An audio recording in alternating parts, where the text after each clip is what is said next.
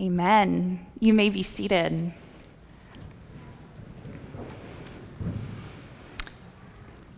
Friends, we are on a journey.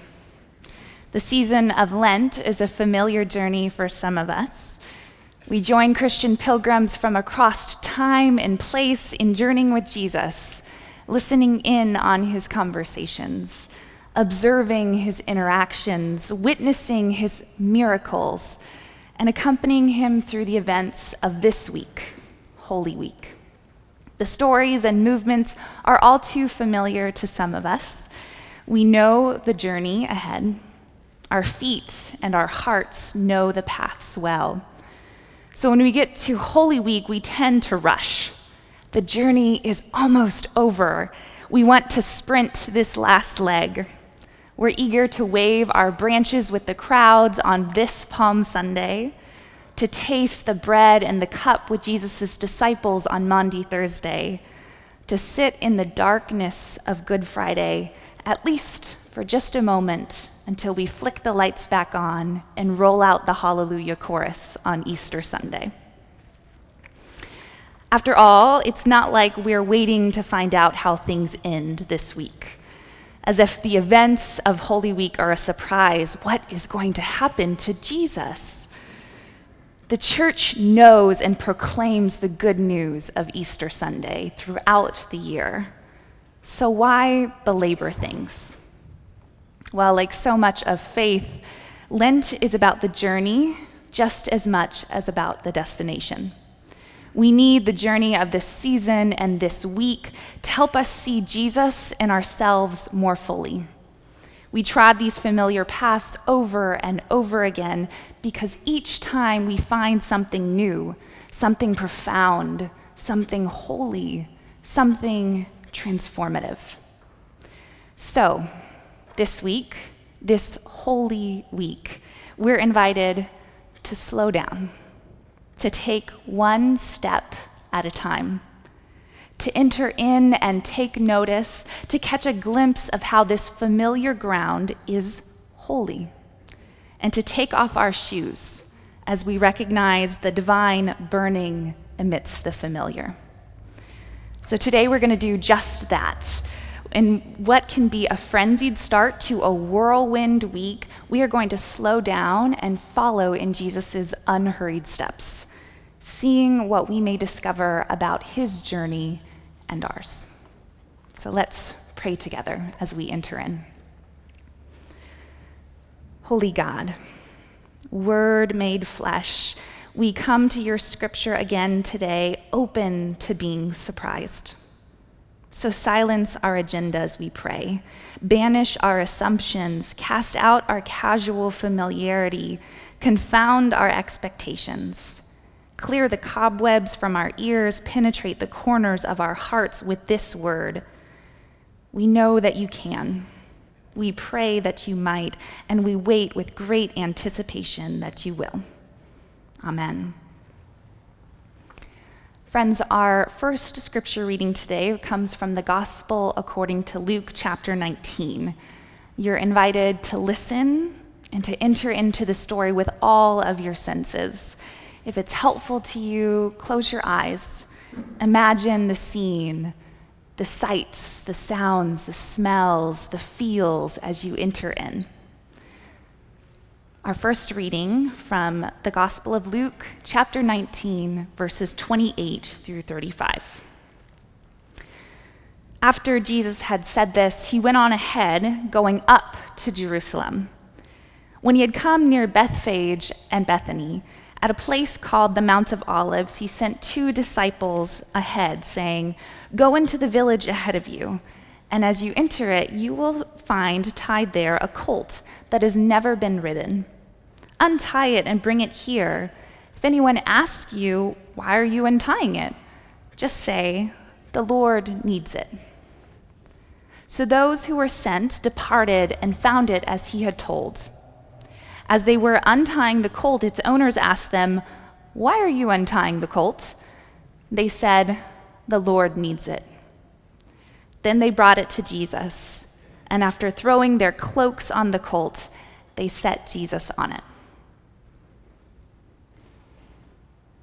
Friends, what kind of a traveler are you? Do you plan every detail in advance or take things as they come? Do you meticulously curate your itinerary to make sure you hit all the major highlights? Or are you a free spirit, keeping your schedule loose, flexible, letting the experiences, the adventures, the opportunities find you? Do you pack light, assuming you could pick up whatever you might need on the way? Or do you stuff your bags with things for every eventuality? Do you opt for the travel insurance, splurge for the extra legroom? Do you stay with acquaintances whenever possible, close or distance, or need your own space? If you travel with others, do they have the same expectations as you, the same practices, the same hopes? The conversation came up recently among our pastoral team with varied responses. If it's any indication, here is a snapshot of how I travel. A binder filled with carefully researched guidebook pages that I selected, cut out, 3-hole punched, and then color coordinated and labeled.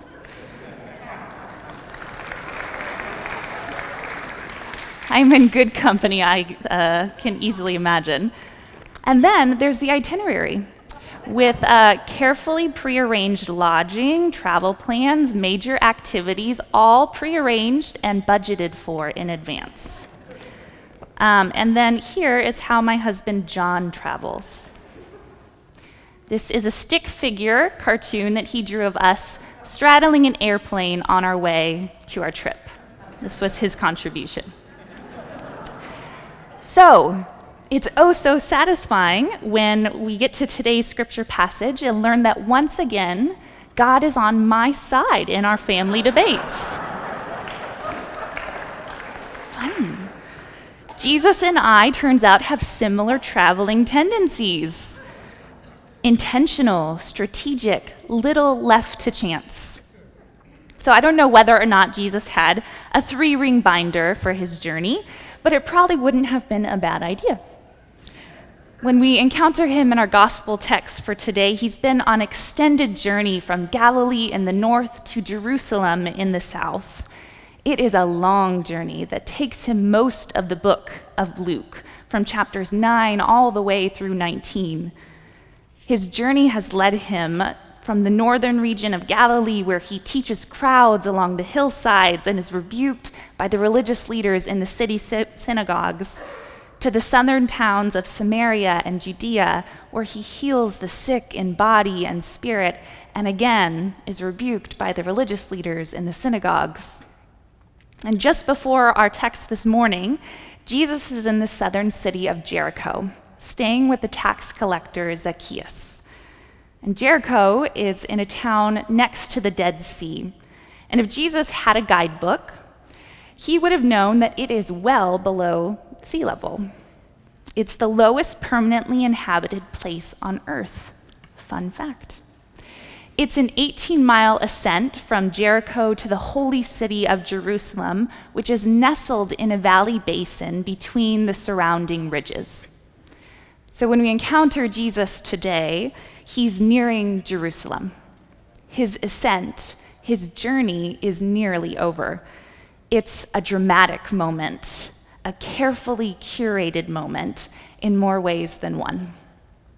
As Jesus nears Jerusalem, finally, he passes by the villages of Bethphage and Bethany, just a few miles to the east on a slope that we're told is called the Mount of Olives.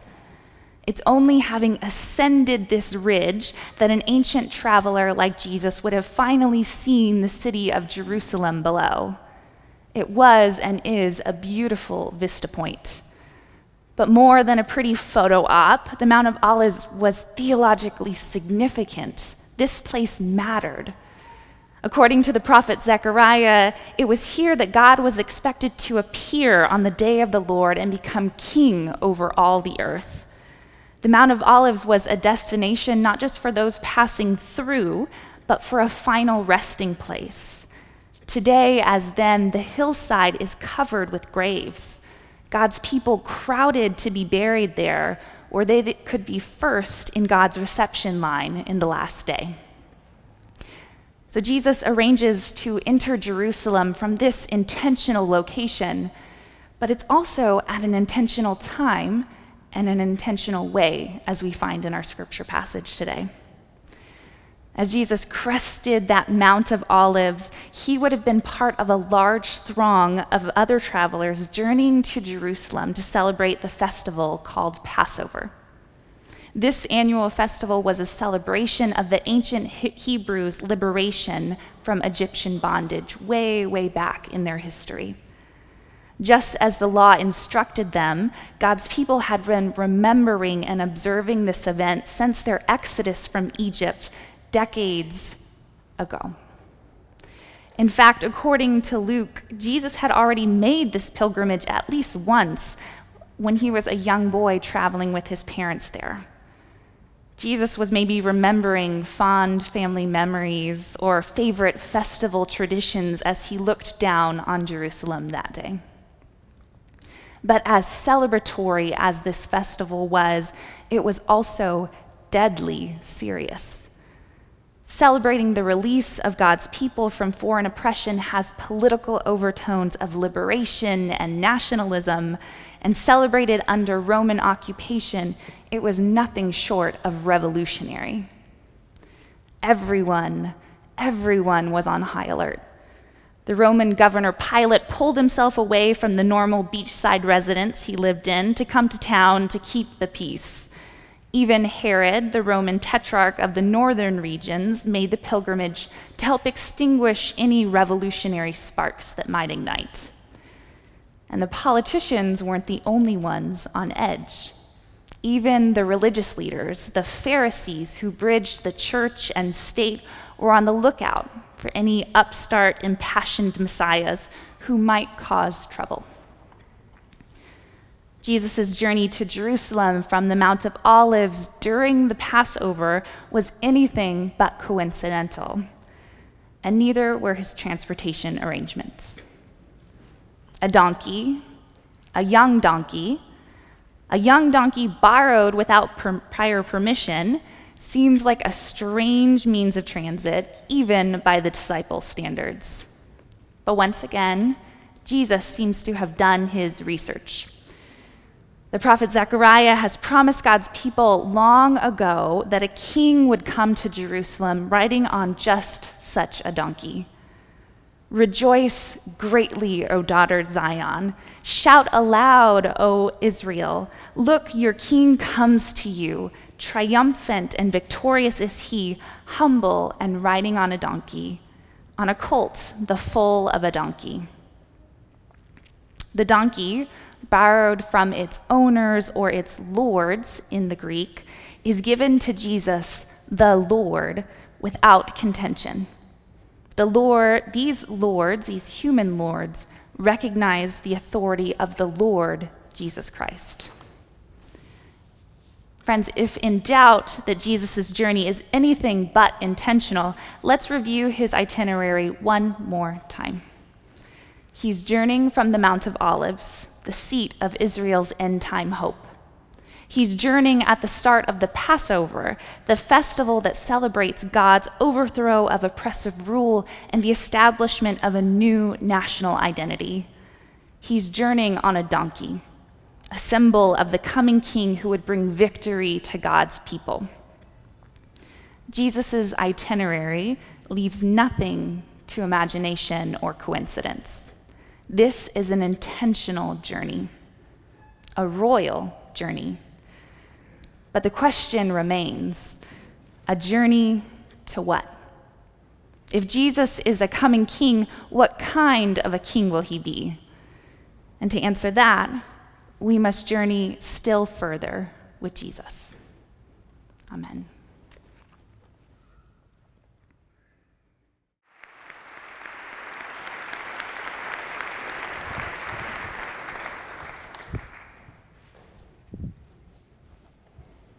Amen.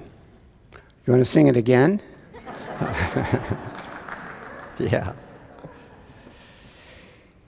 So let me read the second part of our text. It comes out of Luke's Gospel, chapter 19, and I'll begin at verse 36.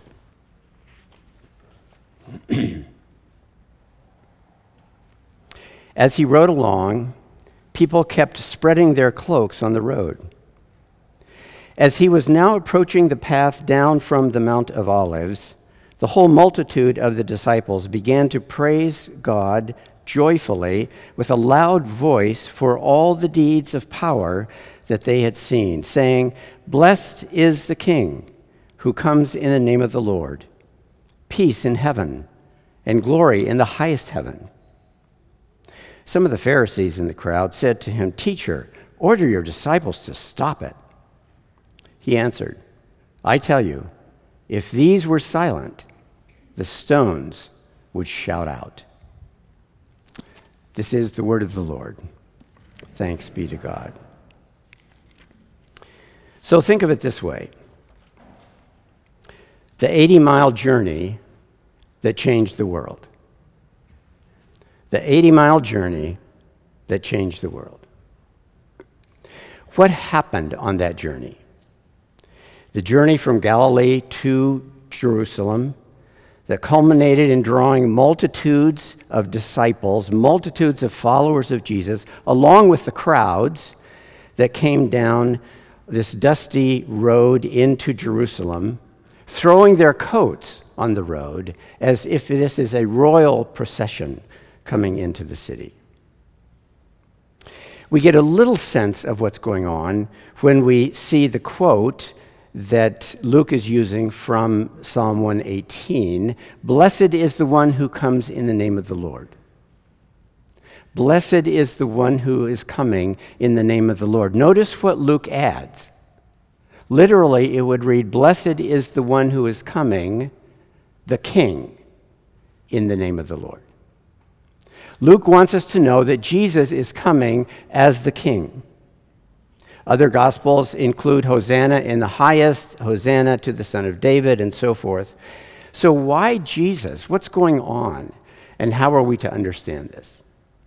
Well, one of the things I would say is that this is really something that is expansive. This is a summary of the gospel. It is expansive. It is personal, it is communal, and it is societal, and it will change everything as we follow Jesus in this particular travel.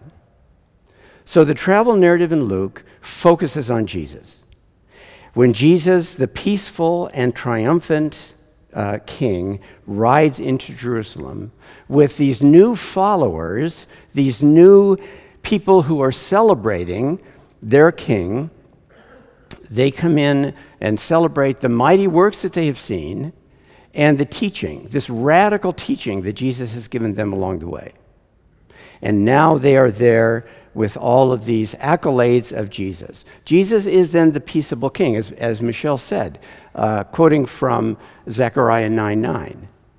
But Jesus is also the sovereign Savior. That is, again, referenced by Michelle, the Zacchaeus story. And at the end of the Zacchaeus story, Jesus says, "Today, salvation has come to this house." And then he says, the Son of Man, self-reference, the Son of Man came to seek and to save the lost. Already, Luke has called Jesus a Savior in the birth narratives, but now he is reminding us that he is the one who is saving and is the one who brings salvation. So that's the primary issue that's going on in the text, in this travel narrative. But the secondary issue is the issue of discipleship. And the two are so interconnected that we can't really have discipleship in the way that Jesus wants us to follow unless we know something about the King, unless we know something about the Jesus who we are following. And so in this particular text, we see something that's critically important for both our understanding of Jesus and our understanding of discipleship. It is both individual and corporate. So let's look at it in that framework. What Jesus taught, first of all, is personal.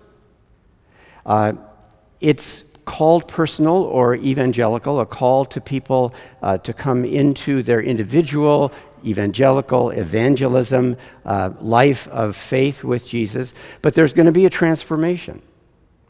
And it's not a transformation of personality, as much as sometimes we would wish that would happen. It's a transformation of worldview. It's a transformation of belief. It's a transformation of action.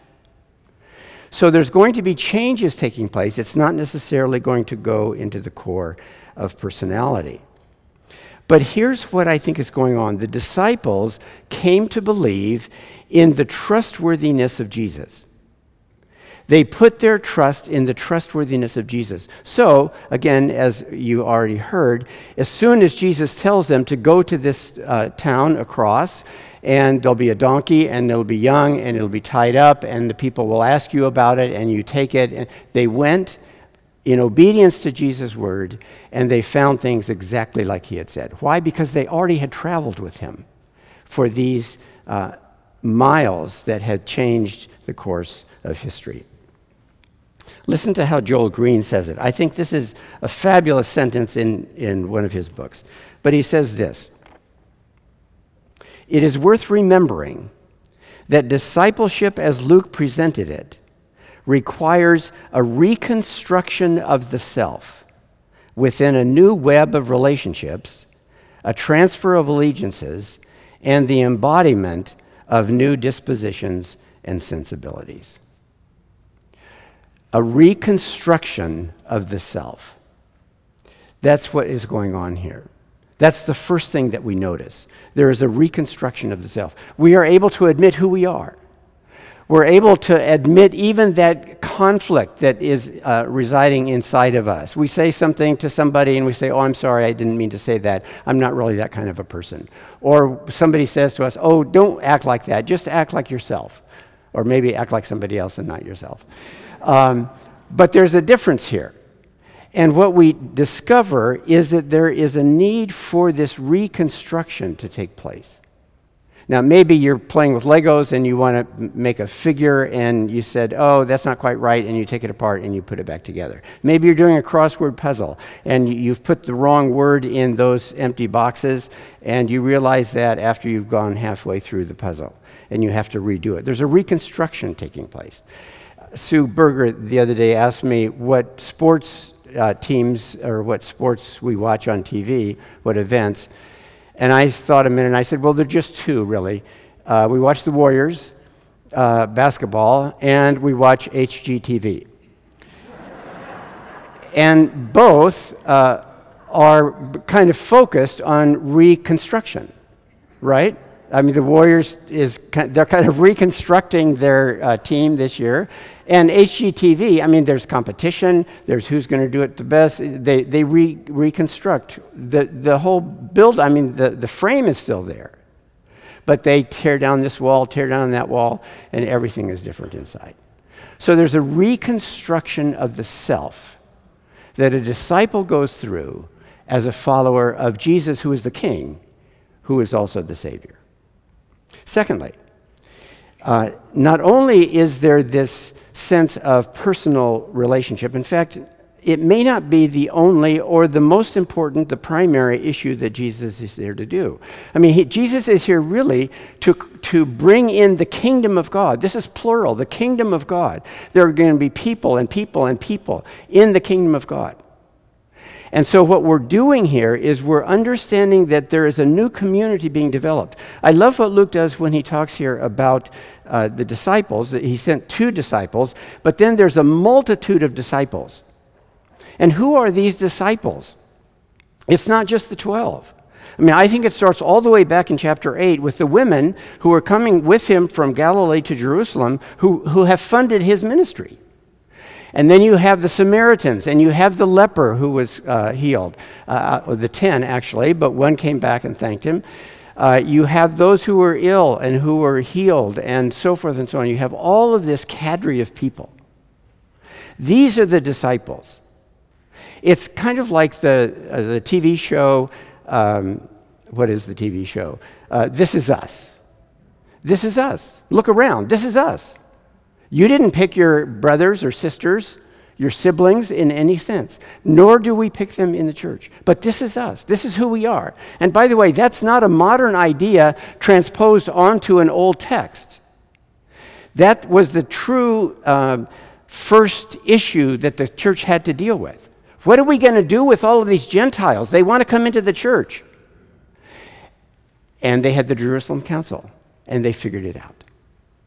There is this breadth of humanity that has been invited into the reality of the kingdom that Jesus is creating.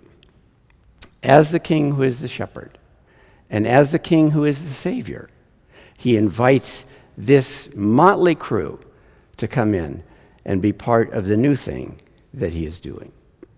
Not only is it personal, our discipleship, and not only is it communal, it's also societal. It is big picture image here. What the disciples embraced is the promise of a new future. A new future where even creation will speak out. I love, again, Luke's image here. I mean, if we had this procession coming down in the descent now, coming down from the Mount of Olives, and they're coming down and it was silent and it was quiet, all of a sudden you would hear over here, Jesus is Lord.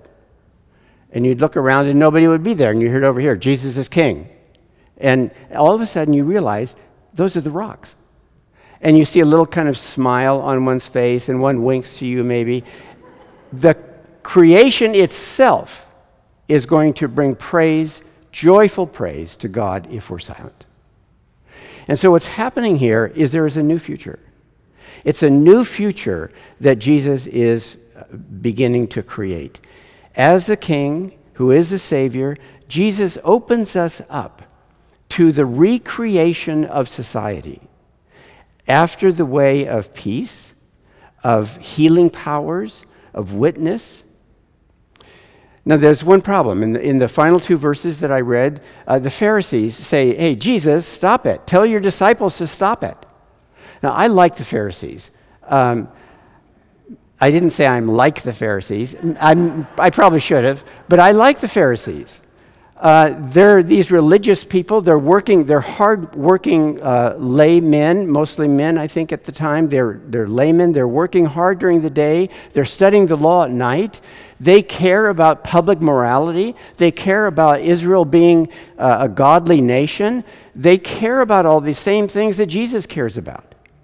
The problem with the Pharisees is that they have a different worldview of how that's going to be brought about than Jesus does. And they can't quite accept the way Jesus wants to bring about that new kingdom, that renewal of Israel and the renewal of society at large. And Jesus is inviting all of us to come and be part of that new thing that he is doing. It's kind of like this. When I was a senior in high school, I lived in Oklahoma City. My parents lived in Mexico City. I decided that I would surprise them for Christmas. So it was Christmas vacation. I had taken a couple of years of Spanish, so I thought I could probably negotiate my way, which was naive. But so I get on the bus, I go down, and we go through Dallas. This is now a month after President Kennedy had been assassinated. And we go through Dallas, we go right by the book depository building, right by the grassy knoll, and it's kind of eerie. I don't really like it. And we keep going, we cross the border, we get to Mexico City. I arranged for a friend to pick me up, and came to where my folks were at the Wycliffe compound down there. And the kids were out playing in the playground, and we came through the gate, and I got out, and some of the kids said, Sally's my sister, she's 8 years younger. They said, Sally, your brother's here. And she looked at me, the life drained from her, and she turned around and ran as fast as she could up the steps over to my folks' apartment. It's not exactly the welcome I thought I would get. But there was no place for her to put me being there at this time. There was no category. She couldn't quite get it. She couldn't embrace it. And so she runs up, and so I go up and knock on the door. And sure enough, Mom comes to the door, and we embrace, and Sally's there, and we have a wonderful Christmas. The problem with the Pharisees isn't that they don't want some of the same things that Jesus wants. It's that what Jesus is saying is so radical, what Jesus is doing seems to be so unorthodox, but also in antithesis to what God wants. They really think, I believe, that Jesus is a false prophet leading the people astray. They're trying to lead the people in the right way. And Jesus, they think, is leading the people astray. And so don't let your disciples say these things about you. And Jesus said, you know what? If they don't, the stones will cry out. So this is an 80-mile journey that has changed the world. It has changed the world because Jesus, the King, who is also the Savior, has touched us personally, has created a new community of faith, and is in the process of opening the world to a recreation of society itself. Let's pray. Lord God, we are so thankful that we can be on this journey. We're so thankful that you invited us, along with every single person that has ever lived and will ever live, into this journey, this 80-mile journey that has changed the way the world works. Help us as we sing our own joyful praise so that the stones, the rocks don't have to, or maybe they join us in that chorus. We're thankful for Jesus, our Lord and Savior, and that he has called us to be his multitude of disciples that follow along the way. And we pray this in Jesus' mighty name. Amen. Amen. Let's stand together. If you're able, let's join our voices together in response to what we've just heard in God's word for us.